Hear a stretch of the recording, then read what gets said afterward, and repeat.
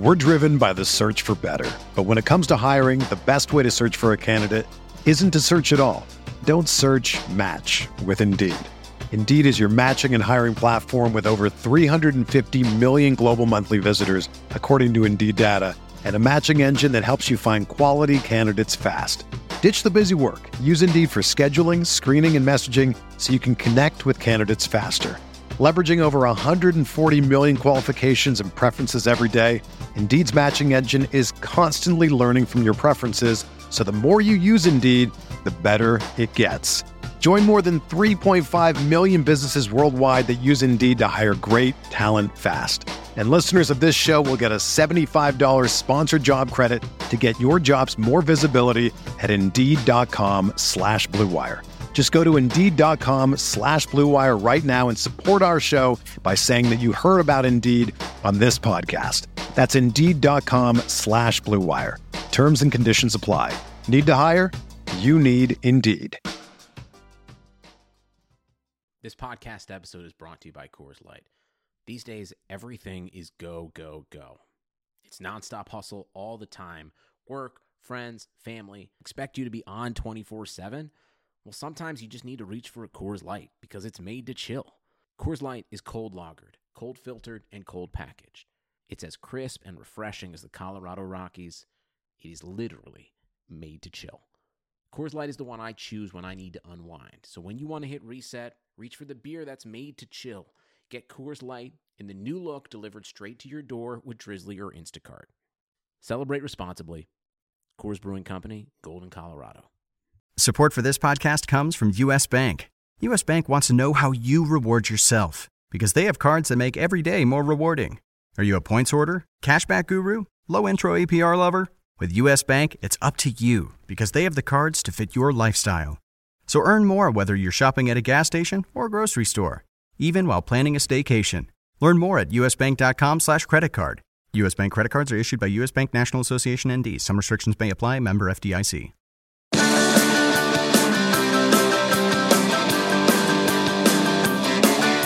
Nail on the dial if you know what I mean.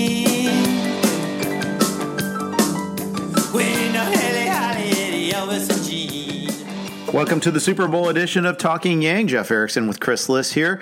Chris, what's going on? How you doing? You excited for the Super Bowl yet? This is the Super Bowl of Talking Yang. Yes, it. All right, fair enough. Yeah, God, I have had a hard time getting ramped up for this game, and maybe it's not just that I don't have an emotional connection to each team. I almost never do, so that's not really it. I don't know why. Maybe it's just.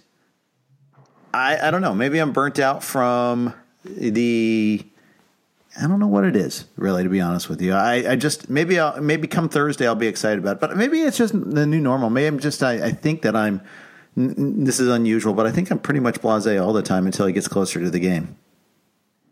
Is this a cry for help, Jeff? Might be. Have you lost interest in life? Or that you're just no longer, you don't care about football anymore? No, I do. That's the interest. thing. I enjoy slipping. I love the game. I'm just having a hard time getting. Maybe it's just I just reflexively hate all the hype for the game.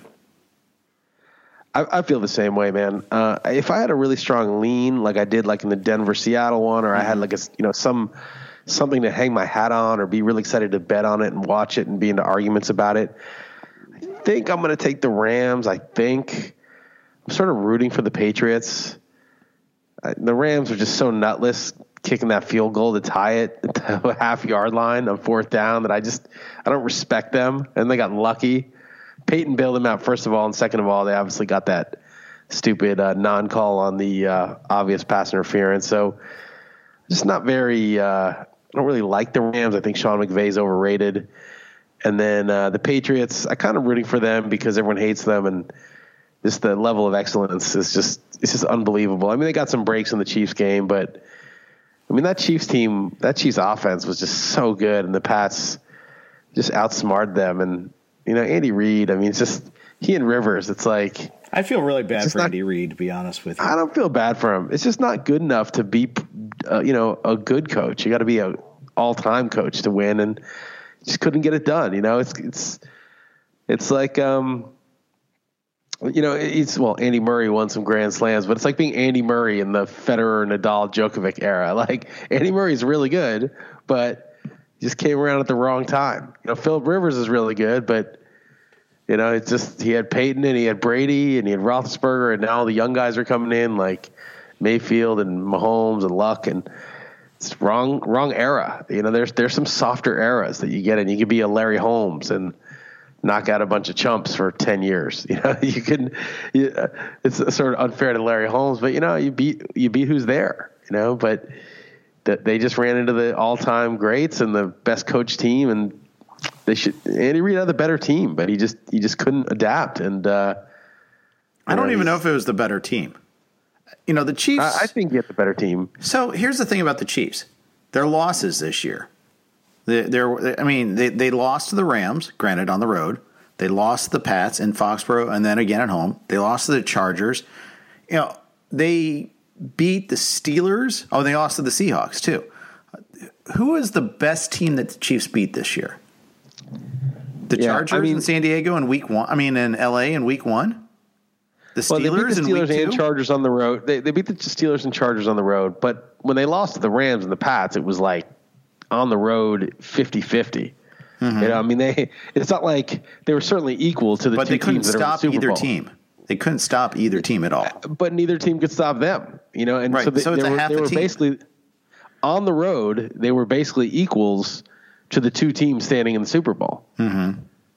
And they scored 31 points and a half against the Patriots, but the Patriots just out-game planned them. They outsmarted them. And the Chiefs, as we talked about on the XM show today, just had a horrible defensive game plan. Right. You have to make Brady and the Patriots beat you deep. I think you can play defense in the NFL wherein it's very hard. You just shut everything down 6 yards and in and say, go run by us. Right.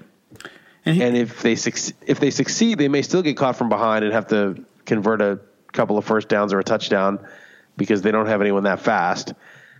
And secondly, if they convert and score the touchdown on one play, okay, fine. So give your offense the ball back and don't keep your defense on the field all day. So maybe at some point they can play their regular defense and stop a third down and 10 at one point. So, they had a bad game plan. It's just the team that has to grind it out shouldn't be able to beat the team that can score in a second if the team that can score in a second is smarter or as smart. But they're not. And I agree. And their defense was bad all year. And maybe some of that's personnel. But I think that the Chiefs were a very good bully. And they're trust me, they were super fun to watch. I think Reid was genius level on offense, but he also took a half to adjust to what the Pats were doing on defense, whereas the Pats were better prepped, which is kind of interesting because, Reid's strength typically has been game preparation. It's usually not in-game decisions. But in this game, he made a great series of halftime adjustments offensively. Defensively, they didn't do much to adjust. Remember, this game could have been over earlier, too. They got that fourth down stop. They had a deflection for an interception. And a pick in the end zone. A pick in the end zone, too. And that was in the first half. I don't know. I wanted the Chiefs to win. I really enjoy watching them play, and I like Reid as a coach, but he's a Hall the very good and not a great. That's right. And if Belichick weren't in his conference, or he lost to Belichick in the Super Bowl, though that was partly his QB just got gassed. Here's the other thing about the Patriots. The Super Bowls, they have never won a decisive Super Bowl. They've been in 8 Super Bowls so far. This is their 9th Super Bowl. The first one, they barely beat the Rams, who were favored on the Vinatieri kick. Right. The second one, I can't remember whether the Eagles or the Panthers, which one came first, but they barely beat the Panthers and barely beat the Eagles. They were life and death with both of those teams. Then against the Giants, they lost. And then against the Giants, they lost again. Both were close games. They could have won. Then they beat the Seahawks on a total miracle. I mean, it's just, Marshawn Lynch runs it in, it's over. Then they are down 28-3 and beat Atlanta in overtime. And then they lose to the Eagles in a tight game. The Patriots have never had a decisive win in the Super Bowl. And everyone's like, well, Belichick's got 2 weeks now and he's going to be ready for this. But never in his career, for some reason, has the Super Bowl been easy for the Patriots. It's always been a war. It has been. But, and then that's interesting, too. I almost wonder, is he better with 1 week? Is that where his advantage is? That he can diagnose things quicker. And when other teams have extra time, then that neutralizes his advantage. I think that might be that's plausible, at least, that they catch up, that they have 2 weeks to really look at it, whereas Belichick immediately knows what's important. That the advantage is knowing what's important quickly and being able to figure out the obvious game plan to do. Whereas if they both have 2 weeks, then no stone is left unturned or something, and so it's more equal. Could be that. Obviously, the sample's not that big, so it could just be, well, that's just how those games went. But you just never see the Patriots in the Super Bowl. The Giants basically outwitted them. They were the Patriots against the Chiefs. They were in the reverse situation, whereas they were the defensive team and had a really good game plan to beat up on Tom Brady in that Super Bowl and both Super Bowls to really get pressure and keep that game low scoring and close on a level that they could actually win it with Eli as their quarterback. And you look at some of the games, the Eagles went for it on fourth down. They did the Philly special. They were just really, aggressive, and they had a great game plan. The Falcons had an amazing game plan. They were beating the crap out of the Patriots, and they just fell apart. I mean, there was no reason they should have lost that game. And I can't remember the Eagles-Panthers, but those were good games. And so, maybe the advantage is neutralized a little bit with the extra time. But, either way, I root for the Patriots because I think this is arguably the greatest dynasty in any sport, given circumstances. 32 teams, salary cap, free agency. It's one thing to be the 60s Celtics or the 50s Yankees or something, but they had so many advantages. The leagues were smaller. This is, given like sort of the level playing field and the 32 teams, this is probably the greatest dynasty in any sport. It's right up there. It's absolutely right up there. Any sport seems pretty broad to me, but Serena and women's tennis would be. Well, you can't call a person a dynasty. Okay, fair point. But I'm sure you can dig and find other examples. But in American pro sports, the major four sports, it's right there. Yeah, there's probably some highlight team that crushes the Patriots, but yeah, North American pro sports in the major four. Or you can? Do you think you could probably extend that to soccer or something like that? There's probably like the run of like. I'm trying to think of maybe Bundesliga or something like that. There's that's crazy dominance or something of that nature. But your point is well taken. The early '80s Isles. I mean, you got to give you got to. There we go. We found your wheelhouse there. Nice. But it is crazy. I like the Rams more than you do. I think McVay is a genius. I think that he still makes mistakes, but including you railed on this on the XM show Monday after the Saints-Rams game. Just the ridiculous decision to kick the field goal from the half yard line with 5 minutes left in the game, just to tie the game, and how he got completely bailed out on that. It didn't work. And there's no way, and there's no definition of that working except for the fact that the Rams won the game. But that wasn't because of that decision at all. It wasn't remotely because of that decision. Well, I would have been fine. I mean, not fine, but I would have felt a lot more respect for him if he said, you know what, that was a stupid decision. It was kind of gutless on my part. We should have gone for it. I was playing for the tie because I thought, blah, blah, blah. But in retrospect, that was a mistake. The math says go for it. I just kind of did something sloppy and it was a huge call and I blew it and we got lucky. If he said that, I'd be like, oh, I respect this guy. Mm-hmm. But he just said, oh yeah, it worked. I mean, I just don't think the guy's a genius, man. Or he may be a genius in some very narrow way. He's got like perfect recall or something, but who cares? You've got to be a great coach, and that's not the same thing. I agree. And the thing is, the stats, if I got to pull up the specific stat, but the stats said, that Peyton, McVay and Peyton for that matter, don't go for it as often as their perception is. They go for it on fourth down and plus situations that they punt more than you realize. Yeah, I mean, we like put these fantasies on these coaches. We're like, oh, the offense is fun to watch. Wow, look at all this great scheming. He must be really good on the fourth down math. Actually, I think Rufus Peabody or somebody tweeted out that there's only been 4 times where someone kicked a field goal on 4th and goal from inside the 1, and twice it was McVay this year. Yeah. I'm trying to pull up, and I just can't find the stat. I know there's somewhere out there's a stat where they list coaches and how often they went for it and all that. But it really was, McVay is not the guy you think he is when it comes to, at least to that narrow definition. We project all of our, people project all their stat head fantasies onto these coaches. It's like, oh, look at him. Look how smart he is. He remembers all this stuff. He's so forward thinking.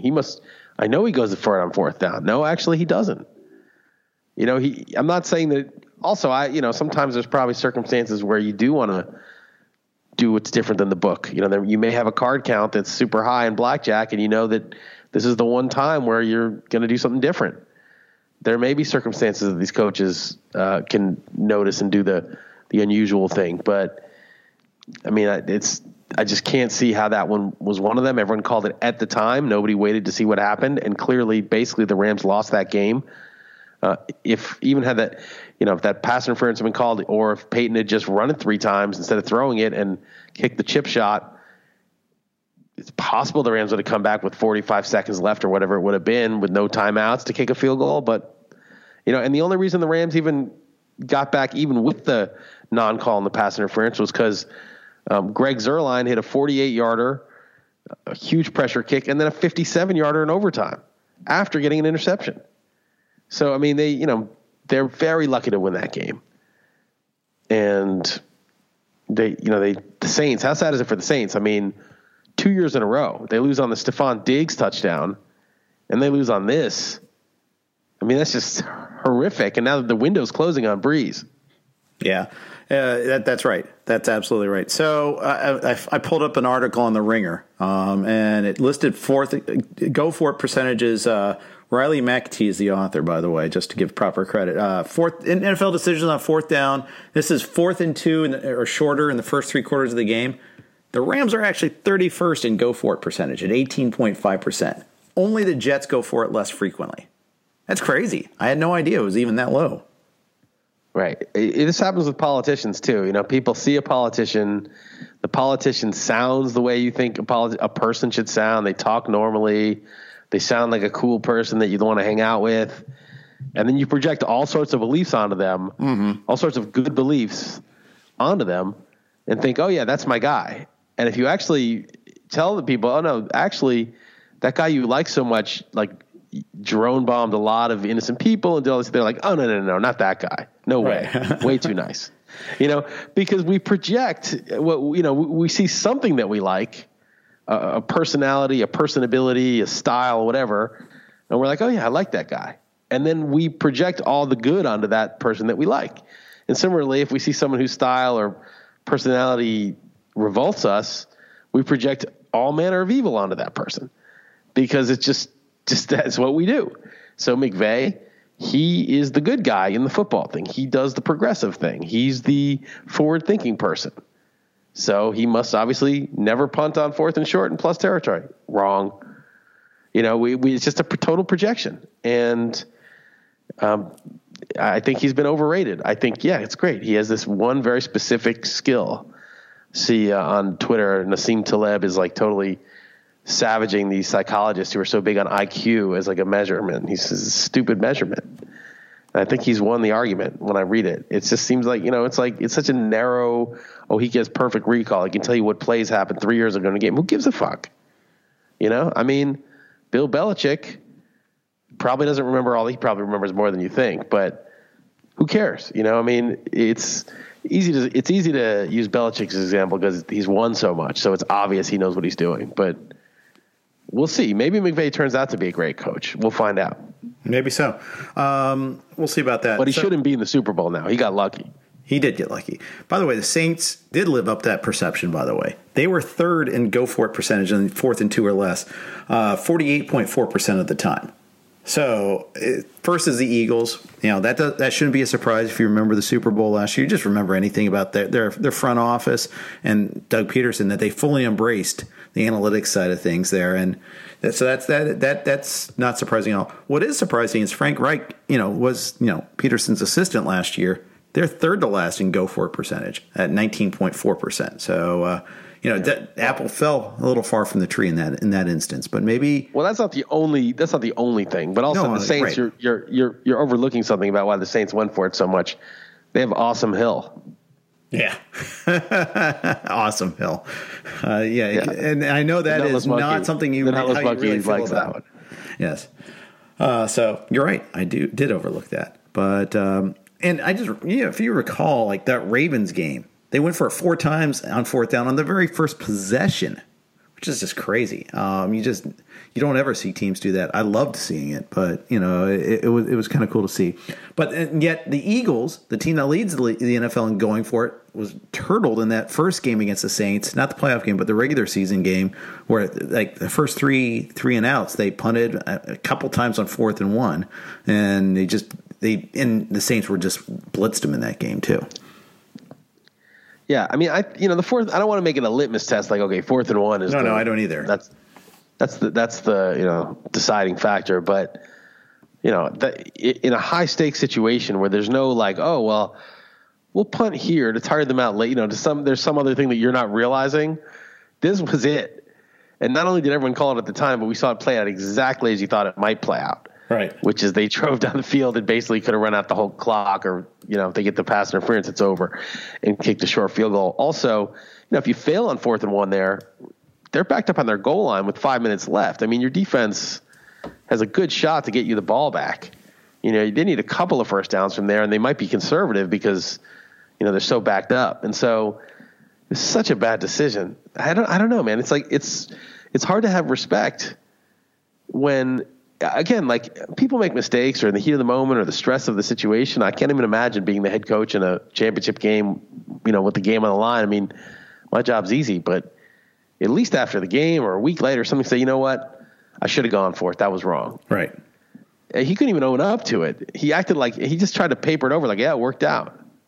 Yeah. Maybe there's an internal discussion that's different from responding to a reporter's question after the game, and then just never coming back and addressing it. Maybe he's like, yeah, I really should have gone for it, but I'm not going to give them that. Maybe that was kind of his mindset. Maybe I'm hope casting there, but yeah, exactly. Like he doesn't owe it to us per se, but I don't know, man. I mean, we can't presume he did it. And if he doesn't recant it, and he actually did the deed, he doesn't recant it, then we have to assume that he sticks by it. Right. You would probably have for secretly knowing. I mean, that's it's possible, but he can't get credit for that. When he punts it away from midfield on 4th and 1 to Tom Brady in the Super Bowl, then we'll get confirmation that he definitely did not re-examine his thoughts there. That's the thing. I mean, where McVay's in this weird part. He's widely considered a genius. I mean, he is in the Super Bowl, and they've won 24 games the last 2 years, and he's got a coaching tree already. Jason Garrett is like the 4th longest tenured coach in the NFL, and he doesn't have a coaching tree. Now, one of his assistants has been hired as a head coach. That's crazy. Well, I mean, I wonder why. Yeah. Meanwhile, McVay's like, Butler, McVay's Butler is a head coach somewhere. It's funny. The Bengals are taking Zach Taylor, the QB coach, if and when he ever becomes available. And it's the best thing about this is you watch. He's gonna pull a McDaniel and say, never mind, I don't want to coach this team anymore. But that'd be so Bengals if that was the case that happened. But but you don't even. I mean, even Belichick, who's the greatest of all time, has a terrible coaching tree. So you just really never know if these guys will work out. I mean, the coach, it's like, it's definitely better if a guy's open-minded, creative, whatever. That's definitely better than just some retread that has nothing to offer. Right. Jeff Fisher type, Mike McCarthy type. So there's at least some upside. So I understand why they want his assistants, but being a head coach is like, it's a really demanding job. And it's so much of it's communication and discipline and organization and motivation. I mean, it's just not just like, oh, he worked with McVay. He must know the game, and I just think it's like, it's a long shot that these guys, can do it. I mean, it's possible certainly, and it's not a bad person to work for, but it's always a long shot that they're going to be good. Oh, I agree. Absolutely. And look at the Bengals, for instance. There's so many institutional issues there to block whoever could be a good head coach from being a good head coach. I mean, you start with the ownership, and ownership is the front office. Start right there. I mean, that's one way. The AFC East finds new and creative ways to fail to the Pats every year. There's a tweet going around when Adam Gase got hired showing all the recycled head coaches within the division and how they failed so miserably. Yeah, well, that's yeah. I mean, once a guy's failed a couple times, it's pretty much over. I think Gase could still be okay, actually. I was hoping the Jets would get McCarthy, to be honest. But he's such a weird guy, Gase. The way, the whole eye thing and just the way he would, be enthusiastic and sour on players almost at random, and the way he used these guys at random, it's pretty weird. Oh, I agree.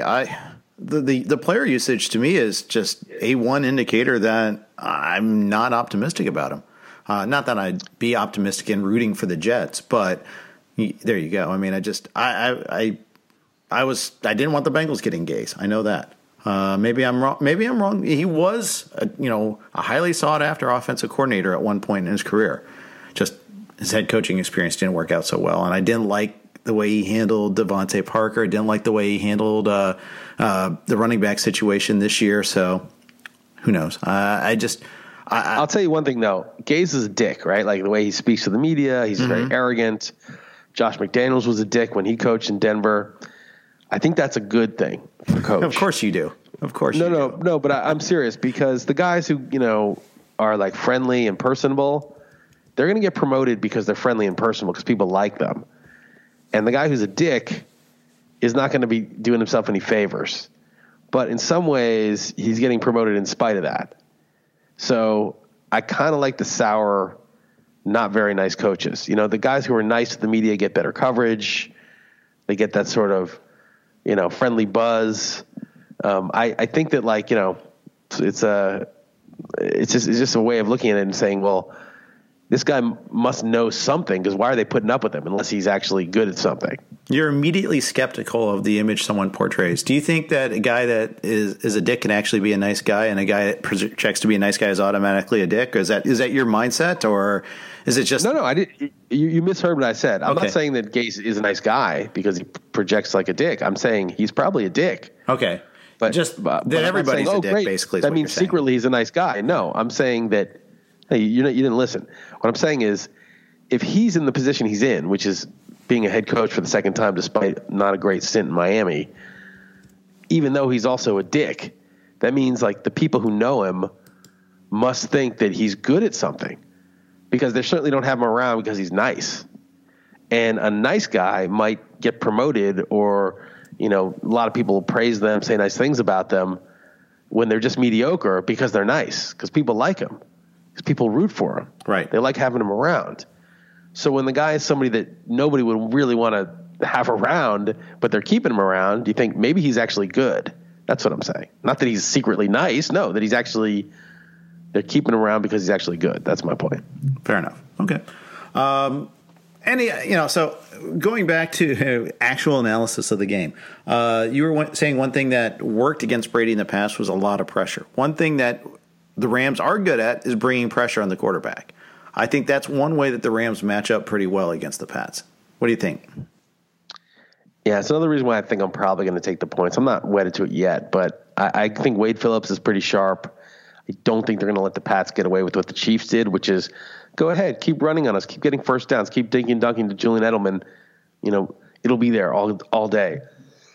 I think that the Rams are going to see that New England is limited in what they can do, that they can't really hurt you down the field, and they're going to make it miserable if the New England wants to play the way they did against the Chiefs. And the Patriots aren't stupid. They know that's coming.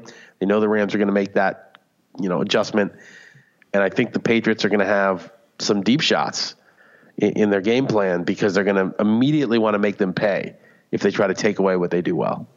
Yeah. One thing I would take away from the NFC Championship game is for a while, the Saints could not be stopped when, isolating Kamara against a linebacker. That they were getting 8-9 yards of chunks of yards every time on that. And then all of a sudden it stopped late in the game. They stopped going to it, or the Rams adjusted. So that's one thing, because the Pats, obviously, James White is their analog to that, and that worked for them a lot against KC early on. So I would think that's something they'll try to establish early on and see if they can use that to kind of open up other things. Yeah, I think that, first of all, I think Kamara is better than White. Also, Kamara probably, they don't have to play the run more, honestly, if Kamara's in there than if White's in there. And then also, it's not like the Saints. The Saints had Ted Ginn and obviously Michael Thomas they could make bigger plays, especially Ginn. But, maybe Breeze, it was kind of similar, right? Breeze is kind of like Brady, doesn't have a lot of arm strength anymore. They didn't have, except for Ginn, who's not like a major part of the offense, a lot of guys who could break the game open, and you can shut that down. And I wonder, the Patriots are very smart, so they're going to have something lined up, and the Rams can be run on too. So that's another thing. So maybe, they just bludgeon them like they did the Chiefs, but man, the Rams, if they're not idiots, they're going to just stack against the run and the short pass and say, both the safeties are up. Go throw over the top, beat us over the top. We'll play one-on-one coverage with your receivers. Yeah. I think the Pats are going to have to try to find ways to get Gronk isolated one-on-one as a countermeasure to that. Gronk actually looked good against the Chiefs. First time he's looked good since like that Miami game. And I wonder, what sort of production can they get out of him? Because, that's got to be a big component there as their countermeasure. Because, let's face it, they're wideouts. Sure, maybe Hogan can beat somebody deep. They have to do that. They have to go there every once in a while. It's like going back to our poker analogy. Every once in a while you have to bluff. Every once in a while you have to throw deep just to keep him honest. Yeah, I think Gronk could be a key factor because he's the one guy that's really tough for them to guard. They kind of need his blocking though, but if they can send him out and he can get chunk plays, the linebackers can't cover him, and he can run after the catch a little bit. We'll see what version of him it is, but yeah, it was encouraging that he looked pretty good last game. I don't know. I just think that, it's again, every game I think that the other team is better and they should be able to handle it, but the Patriots have an answer. But this one, 2 weeks, it's obvious what their limitations are. The Rams have so much talent on both sides of the ball. They should be able to win this game. And the other thing I'll say about the Rams, like they blew it at the end. McVay totally bitched out on the field goal at the end of the game and got lucky. But the Saints were up like 13-0 or whatever it was, and the crowd was going crazy. And the Rams, in a hostile environment, calmed down and basically beat them. Had McVay gone, if they had really just, the coach kind of bitched out at the last minute, but the Rams took care of business on the road in a hostile environment, down like whatever it was, 13-0. So the Rams team is good. It's just, there's that sense of like, do they really deserve to be here? They probably have forgotten about it already, and it's not going to undermine them. But I guess I'm taking the Rams. All right, I haven't decided yet. My lean was Pats, but I hate that the lines move so much. I really liked Pats +1. I'll tell you, I like that a lot. -2.5, I'm not so sure. Although those numbers, between the threes are less important. Right, they're not that big. Yeah, but if it goes to 3, it'll be a no-brainer to take the Rams. The Patriots, who has the better defense? The Patriots probably have the better defense, right? Because their secondary is better. Talib's going to obviously help the Rams a good amount, but they shut down Michael Thomas this game, who went off on them the first game. But you'd say the Patriots defense overall is better, right? I think so. The Rams have the better pass rush. They have Aaron Donald. They have the best defensive player in Donald. Yeah, but we talk about Donald so much, but the Rams defense has been shredded this year. Their secondary is pretty bad. That's the thing. I think Talib was hurt for so long. I think that they got better. But the funny thing is, you could always run against the Rams all year. Right. You got Ndamukong Suh and Brockers and Dante Fowler and Donald, and you could run on them. You could throw on them. They just weren't that good. That was the funny thing is, although the crazy thing is in that Monday night Chiefs Rams game, the running games didn't do a whole lot in that game.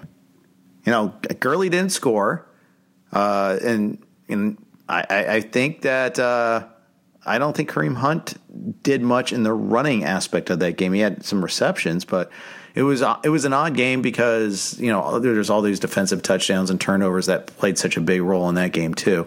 That you kind of overlook that running. Both teams, which were weak against the run, didn't give up much on the run. Yeah, no one had time to run. They had to hurry up and score. It was like we don't have time to have a drive here. Yeah, the other team just scored in 2 seconds. We got to score back in 2 seconds. Although maybe one of those teams, if they had been able to do that, they might not have had to. They might not have had to hurry. But that's why it's kind of bad.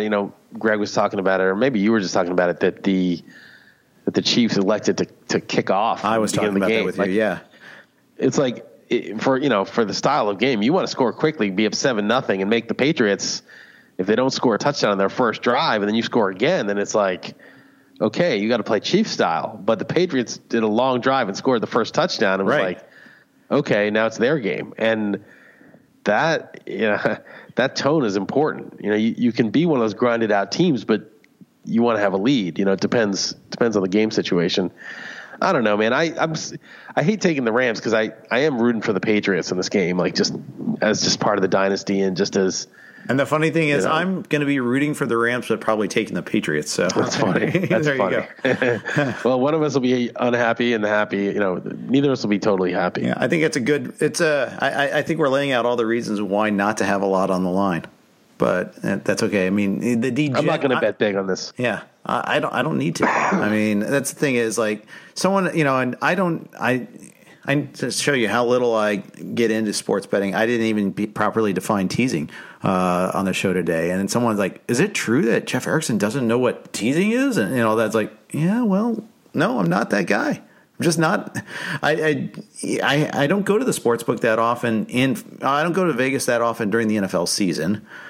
I don't have a guy. I don't have an online account. I've got plenty of fantasy football leagues. I don't feel the need to go ahead and do, to find another outlet there. I've got plenty of action. I can always bet you on any random thing on the show.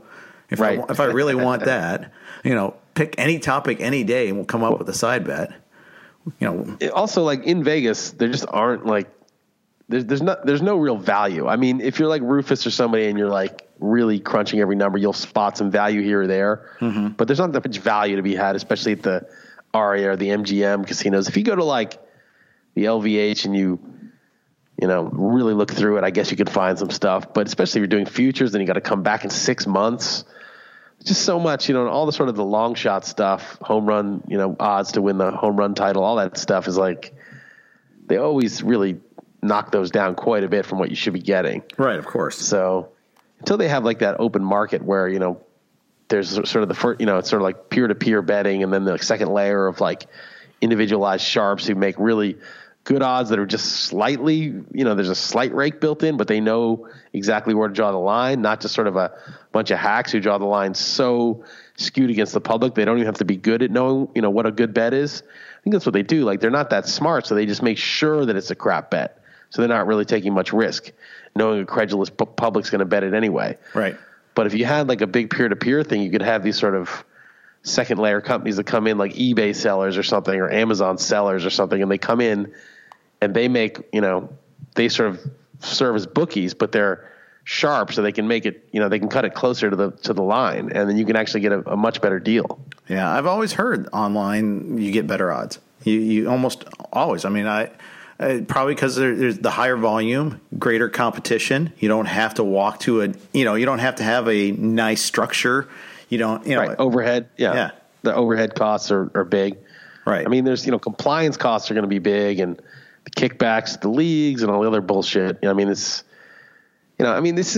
really dumb. Just if it was just truly like a bunch of people who set up shop and, just could easily get sued if they didn't pay. They had to be licensed, but it wasn't expensive or anything. There's no kickback or expensive fees. You just had to be licensed, have your, have a bond, enough money to, you have to prove that you could afford to pay out what you're taking in.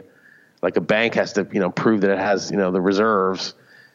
that should be it. But you know how it is. They're going to make it expensive to operate, whether you have a big casino or not. Right. So, yeah,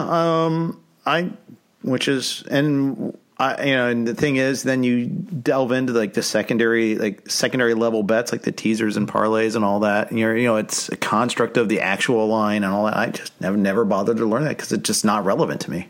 So, no need to get into that now. I did an 18 parlay once, $5 to win 8,000. I was parlaying big dogs on the money line, and I think I won 6 of them. And the 7th one lost in a close game, and the 8th one was hockey, and they lost 5-1. So of course I lost the $5, but 5 to win $8,000. It was a good bet. A lot of upsets happened for me. Great bet, awesome bet, one of the best bets ever.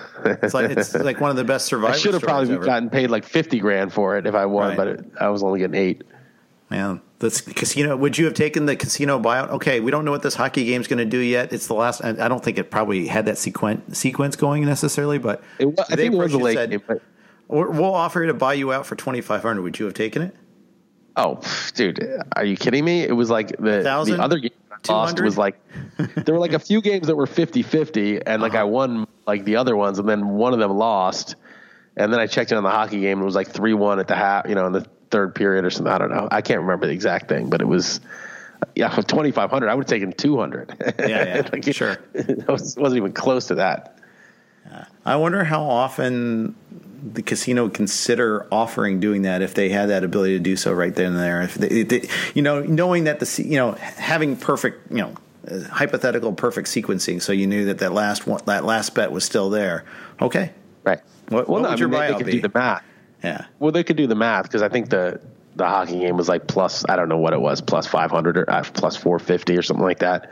Maybe less. I can't remember. I don't even know about hockey betting, but they were a pretty big underdog, whoever I took. And so you would just reduce it by that. But again, like before I knew the hockey game was totally toast, there were like a few games that were not over yet in the basketball. So like I only found out later that I won, like, I can't remember. I'd won a few early and then there was a couple late, but bottom line, I lost one close one, and then one was a blowout. Yeah. So let's make a deal. Sports betting edition there. There you go. Well, the problem is that it's what happened with Rufus in the DraftKings tournament. It's like there's processing time for everything. So like by the time they offer you the buyout and you're about to accept it, if you delay like 20 seconds, it's gone because another play happened in the game. Right. And and it's just but really hard to imagine that technology is getting better and better. That shouldn't be as much of a problem. I mean, it should be that like if there's a commercial, like they know before the game picks up again, you've got like 30 seconds to accept, and they have to timestamp exactly when you hit click, to accept. But yeah, I guess in the financial markets, they already deal with a lot of shit like that. Sure, of course. Just have to invest in the infrastructure and the technology. I think. And Rufus's thing, correct me if I'm wrong, but this was kind of a makeshift book to begin with there. So, it's like this contest only localized in New Jersey. They didn't even have a physical structure. They kind of had a temporary physical structure. I could see how a lot of these things could go sideways. Presumably when you have a full-time book, especially if it's online, you should be able to accomplish that a little bit better. But we know what the issue with like, getting your starting lineup in before roster locks. I mean, just little things like that can be an issue sometimes. Some sites have it 5 minutes before kickoff, and you're like, how many times have we been screwed by that? I could see that happening here in this context too. I'm sure it's going to happen. I'm sure it happens in the financial markets, but we just don't know as much about it. That like there's timing issues. You put the trade in, and the prices move, but it shouldn't have moved, but there was a delay or whatever. Yeah, exactly. Any other thoughts on the Super Bowl before we sign off? No, I don't. I'm with you. I was just giving you a hard time before. I don't really give a shit. I mean, I'll watch it obviously, and maybe I'll get into it. Maybe I'll make some bets and be sort of into it. But it's just the 2-week delay kind of puts you out of it. It's kind of like Game of Thrones. It's like who's even in Game of Thrones anymore? It's been so long. Right. You just kind of forget that's even a thing. That's right. I don't think it's. I mean, I understand why they do the 2 weeks, but when you're a kid, all the hype you just buy into. The Super Bowl. It's the Super Bowl. It's so huge.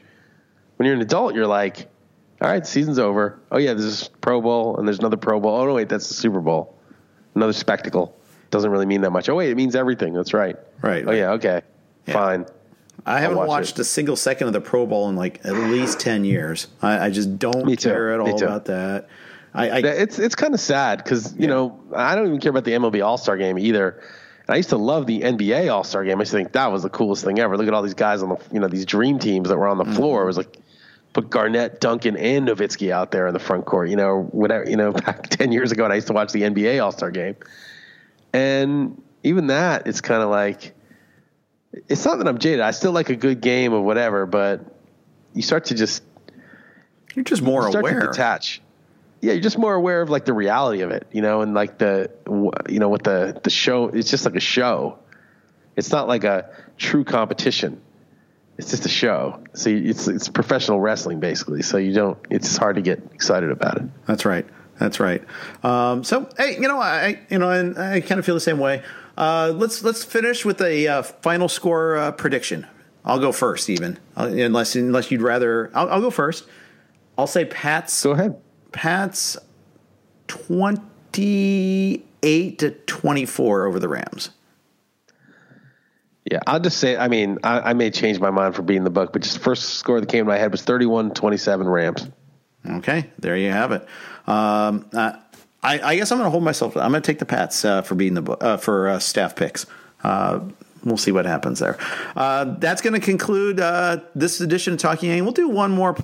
I don't know when we'll do the next one, if it will be next week or if we'll do a little later. But, you know, we're going to occasionally do it. We're not going to do it every week during the offseason. Maybe we'll do reactions to free agency sort of thing. Well, I'll do some baseball ones. We could do an NFBC one or something. Okay, we can do that for sure. And maybe it'll be omni-topic there too, where there'll be other issues there too, like Chris's landlord in Portugal doing maintenance on other parts. We'll do that too. We'll cover all of that for you. So people love that stuff. Yeah, please subscribe, rate, and review, especially this aspect of the podcast on iTunes or Stitcher. If you don't already subscribe to RotoWire, go to rotowire.com/pod. Get a free 10-day trial, and we thank you for listening. Take care. Whether you're a world-class athlete or a podcaster like me, we all understand the importance of mental and physical well-being and proper recovery for top-notch performance. That's why I'm excited that Unified Healing is sponsoring this podcast. Unified Healing is a new and super innovative global network of wellness centers powered by Energy Enhancement System, or EE System. If you haven't heard of the EE System, you'll want to listen up. This technology promotes wellness, deep relaxation, purification, and rejuvenation. At hundreds of locations across the globe, access to a center is easy and affordable. Interested in experiencing the EE System technology for yourself? Go to unifiedhealing.com/bluewire to learn more and find a center near you. That's unifydhealing.com/bluewire. No material or testimonials on the Unified Healing website are intended to be viewed as medical advice or a substitute for professional medical advice, diagnosis, or treatment. Always seek the advice of your physician or other qualified healthcare provider with any questions you may have regarding a medical condition or treatment and before undertaking a new healthcare regimen, including EE System.